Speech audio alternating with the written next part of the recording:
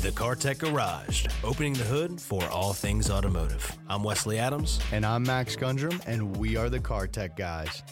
History, racing, repair, and all the parts in between.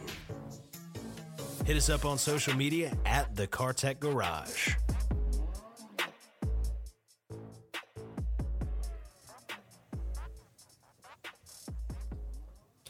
Hey everybody, thanks so much for tuning back into the Car Tech Garage, where we try to keep cars interesting. Yeah, we absolutely do. And thank you guys once again for listening. Yeah.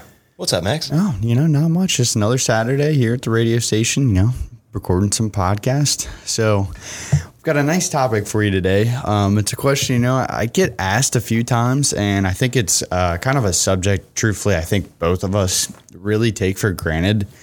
Just our knowledge level that we have of cars. But, I had somebody ask me one day, they said, hey, I know you guys work on all different makes and models.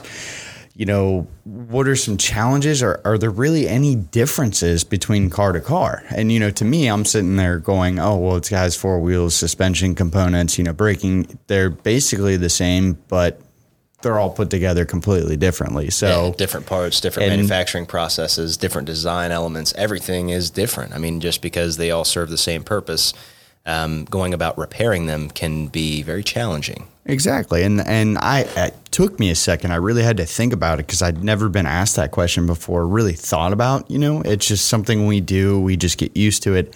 But I was trying to think of like an analogy to compare it to, and the easiest way is almost like automotive languages.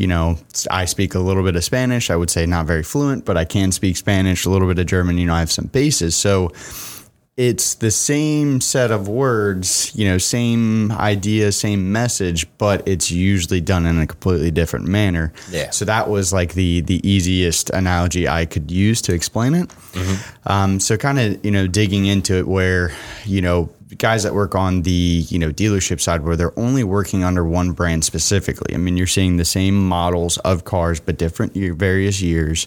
You have all of the information that's right there at your toes. And it's, I'm not downing either one or the other, that's not the conversation. But in those areas, there's guys that only work on Toyotas their entire life.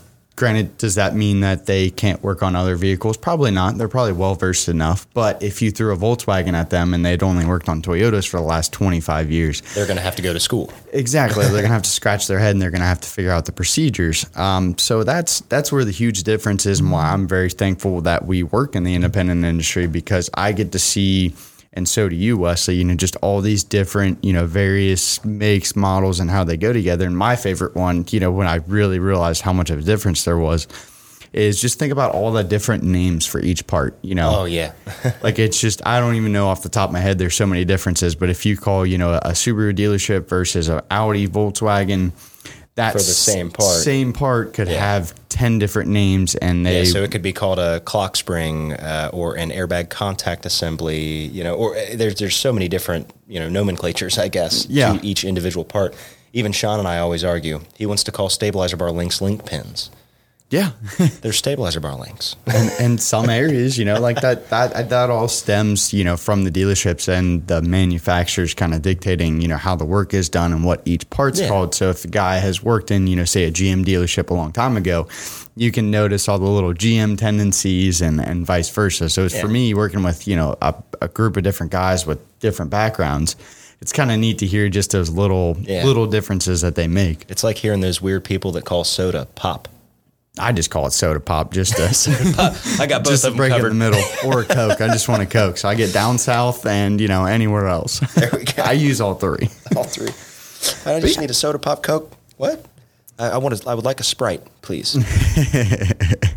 So as I said, kind of all starts from the dealership level, and kind of the difference too with us is, we're not working on the same thing. So it is constant school. It is constant changing, new scan tools, new technology. We have to do a vast amount of research every vehicle that we look at. I know me personally, I started with kind of Toyota and Honda. Those were the two main focal points, and then started that's when we handle the newbies first. We don't let them tackle the Volkswagens and the Audis until they've been around for a few years. And, then I kind of hopped into some GM, Ford, all of that, the domestics. But, Hondas were really what I messed with at an early age. So it was just super simple, and pretty much you need a 10 millimeter, wrench and socket, and you can do just about everything on the car.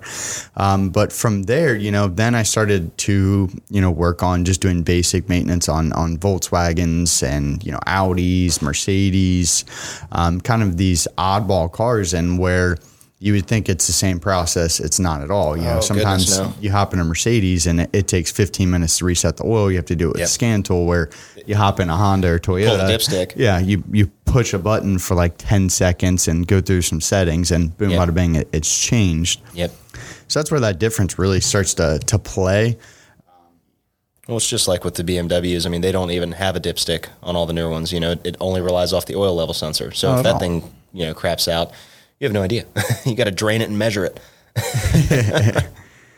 But, I mean, you're right. We are very fortunate to have had the experiences of all of these different makes and models. So I feel that we're pretty well versed in cars as a whole. And although there are certain aspects when you really get down to the finite details that we may not be as much of experts in, like somebody at the dealership would, but we can certainly hold our own across, that entire broad range. Well, that was like another analogy that I used to like explain to somebody, once again, I'm not downing dealership tech, independent tech, there's no controversy there. Any technician's a good technician, as long as they do their job very well and continuously train. But it's where that difference of, I know a lot more about a lot of vehicles versus, like I said, a perfect example with a guy at Toyota that's been there for, 25 years and that's what he specializes in. He obviously has a wealth of knowledge when it comes to Toyota. It's kind of one of those jack of all trades, master of none situations. But I would like to think that we're a little bit, better than just a jack of all trades, because in most vehicles, especially the simpler ones, we are absolute experts. I mean, I know every single little detail about my Camry. I knew every single little detail about, my Supra, my Miata, all of those cars. And, just because I can't translate that directly to somebody who owns, a GTI, I don't know every single little finite detail about a GTI, but trust me, I've fixed enough of them to know at least 75% of that car. Yeah. And that's the difference where, that's where I compare it to that's why I love being an independent technician, is because it gives me a different perspective on cars, where I don't just go in and, okay, well, this is a common failure part. We've done this 100 times, get one off the part shelf. Yep. It's under warranty anyways, just slap it on there. There's nothing routine about it. We have to do it. And we also get to see the, higher mileage cars. So they have these oddball issues where it's not, oh, hey, this has happened, 100,000 times over 10 years of this car's life. And all across the country, no, this is the one oddball. Nobody has any information on it. You really have to dig down and do your diagnostics. With private repair shops, we are so blessed because, in my opinion, some of the best diagnostic technicians come through our doors because they want to learn how to work on everything, and they have to figure out those problems day in and day out. And, of course, practice makes perfect. So where you have a dealer tech, again, not knocking, but, you dealer techs know when a car comes in, 85% of the time, you already know what's wrong with it. You already know what part you're going to put on it. You're usually just going to read the code, verify that that's the common failure part, and you're going to go ahead and replace it. Now, my tech Sean, my tech Dan, my tech Fred, all those guys are going to get out the multimeters, get out the picoscopes, look at every single thing on that car, do a proper job, and get you some dead set answers. And, there are certain items where we pretty much know ahead of time, but we'll still follow the process and verify because we don't ever want to guess with anybody's money. That's what, and it's that difference where we don't have, and once again, not downing anybody that's a dealership technician, because as I said, there's plenty of great minds that have done that, and also those guys have sometimes jumped around from a lot of different places. And not to say that they can't figure out, any other car as well. They've got the training and the necessary skills. But it's also, kind of like how the technician's paid too is a whole dictator, and if it is, he is not, getting paid for diagnostics. Of course, he's going to kind of sling it and get it done faster. It's just that gray area of cars that people don't really see if they're not in the automotive industry. So it's something, I wanted to bring light. It's just like why pay, that podcast we had about why you pay for diagnostics. Do you want somebody to read a code and take a guess? Yeah, they might be right. Yeah, I can be right 100% of the time. I can roll a dice. I'll roll a dice for free. I'm fine with that. Absolutely. It's your money. Here you go. Sure. If you want to fix that, that's fine. But if you want our guarantee on it, then let me follow my process and let me do diligence to find out an answer for you. And the analogy that I was talking about, as far as parts go, it's the same way, German and English are very similar, but the words are extremely different. Yeah. They're the sentences, and, I'm not a writing or English major by any means, but, the sentences are based still the same way, just as you would English versus Spanish, they kind of change where everything is. So the words are completely different. It's like when you order in a part, that you have to have actually shipped in for Audi or something like that. And it'll come in and then, we'll have the part list on it and they transfer it directly or translate it directly from German. And it'll just say, like gasket pan oil. Yeah. Switch assembly. Oil pan gasket. Yeah. You're like, okay. It's a funny way of things. Well, anyway, let's just keep talking about that. So we've kind of covered, a lot of, different automotive languages, like Max had just said. And there's many different things that it's like the telephone game sometimes, the telephone game where you hear one thing and it slowly changes and changes and changes. And by the time it makes it all the way over here to the dealership in the States, nobody knows what that part's called. And I've got to look up like 6 different tag words in my parts locator to try and find this one part. And I've got to pull up pictures and walk them out to the techs and everything. So it's funny that they haven't made all of that stuff uniform yet. Like another example too that I wanted to go into is, we don't really work around high-end vehicles, but hearing all the stories and knowing people that do work on that aspect of it, like we work on a few. We're talking big high dollar stuff. Bugattis, Ferraris, stuff that's worth more than. We put a battery in a Ford GT one time. It doesn't count. What I mean is the sophistication of them. Or sophisticated portions of them. Yep. Where the 918, Porsche. Yep. When you do an alignment, it has to be weighted perfectly. It has to be balanced. Like the alignment pays 2, 3, 4 hours, something along those lines. Versus an alignment for us, is half an hour to an hour, depending on how rusty it is. Truthfully. Exactly. Yeah. But they do that in Porsche. Yeah. They used to do that at Lexus as well. They've got these.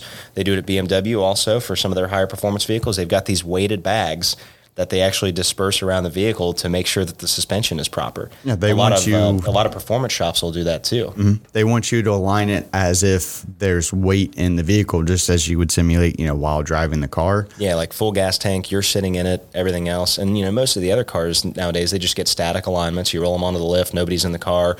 You just make sure it's going down the road straight. And then that suspension geometry does change. Even when a 110-pound person sits in the driver's seat, it changes a little bit. It does. I've heard some horror stories of some alignments over the years. Just in the nicest way to put it, someone who's larger. on the larger side of, it just constantly pulling in it, not being aligned right, because of course the vehicle is aligned without really any weight for most average cars. And you'll have like really bad tire wear on one of them. And there's one horror story where I heard that they actually had to align the vehicle with them in it to make sure to drive it straight, which is terrible. I had a buddy who took his Subaru Legacy GT. He had one of the turboed ones. He got a full set of KW variant 3 coilovers on it, new control arms and everything, and he did the same thing. He took it up to his alignment shop at his tuner, and he sat in the car. They weighted the other car with 150 pounds, or the other side with 150 pounds, since normally he has somebody riding with him, and they aligned the vehicle that way. And he said it was better than it had ever been. Yeah, it's spot on when you do it. They have those different deals, but not even alone from alignments and all of that. But when you go into like doing an oil change on one of those vehicles, I think an oil change on something, those high end cars, like I know I've seen some Porsches where they have like 10 drain plugs or something crazy. Like it's a baffled oil pan with different spots in it. And they've got a dry sump and you got to drain out this and that. So it's like a whole nother step above an oil catch can that you've got to drain out. Yeah. Versus, a normal car where just, all right, take the drain plug out, take the oil filter off, put everything on, fill it up, you're good to go. No, there's just not a quick whole different thing. No, I remember when they used to change the oil in the LFA. I mean, it was an hour just to get all of the freaking carbon fiber covers off of the bottom. Yeah, because the whole thing's covered, correct? Yeah, it was all titanium fasteners and carbon fiber covers, and you had to take it all off with special tooling. And that's insane. And yeah, it was an all-day procedure just to give it its every 5,000 mile service. It was incredible. And then they also, so the oil that they used was special, as you would imagine. It was like $30 a quart or something crazy, and they had to change it, run it, drain it again, and then refill it. Seriously? They flushed out the oil in it. Yes. See, I've never really worked around, high-end A lot of those vehicles are like that. Yep. That's crazy. The thing. When you think of, you have an investment, when you spent $250,000 on a car or more, money is no object in terms of maintenance. You know what I mean? Like, what's the difference between a $700 service and a $1,000 service? Nothing. By all means, do whatever it needs. That's what you're paying for in that different, so in that language of an aspect of just cost wise for how much the vehicle is worth.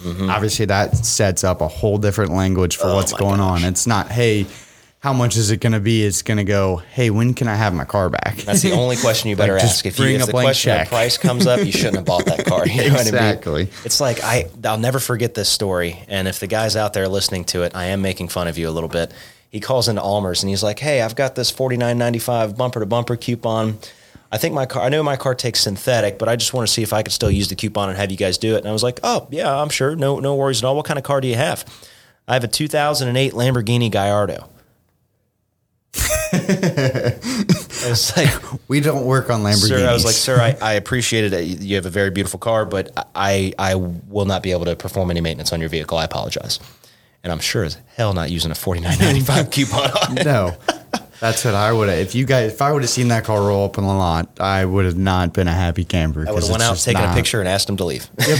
That's about it. Neat, like, get it off the lot before but anything happens right away. That's a whole different level of just not being experienced. I'm sure we could do it. Oh, I'm sure we could figure it out. It might take 7 days or the whole week. That's too much liability. And then you guys are yelling at me, hey, Max, what's taking so long? I'm like, I got to go to school for this car real quick just to make sure I do everything perfectly. Something happens, the engine lets loose 3,000 miles, and then we're stuck putting a $30,000 or $40,000 engine in a Lamborghini. Yeah, that's the position I want to be in. That'll be fun. That'll be really fun. Yeah, exactly. Pay back the whole week just for one car. But yeah, it's just basically in essence, I've always been asked that question, what's the difference between working on the cars, different aspects, different ways, and, even trucks, cars, they're different. So that was my easiest way to explain to somebody who's never worked on cars or been in the automotive industry and just wondering, hey, when they go in the shop and I see all of these different makes and models, are they really different or are they not? And that's the analogy that I've ultimately come to the conclusion works best is basically all of them have their own different language and you have to understand that language in order to do it. Yep. Different languages, different dialects. And, they're built all over the world by different people, different engineers, different mindsets, different build philosophies. And obviously, you're going to have to be, pretty malleable. You're going to have to be teachable, coachable.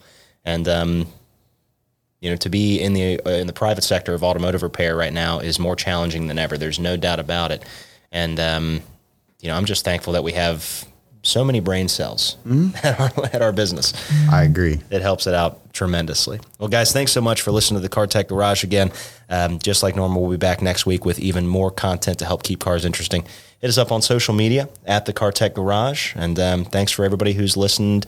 Don't forget to download our podcast and subscribe for any notifications. Yeah, absolutely. Thank you, guys. See ya.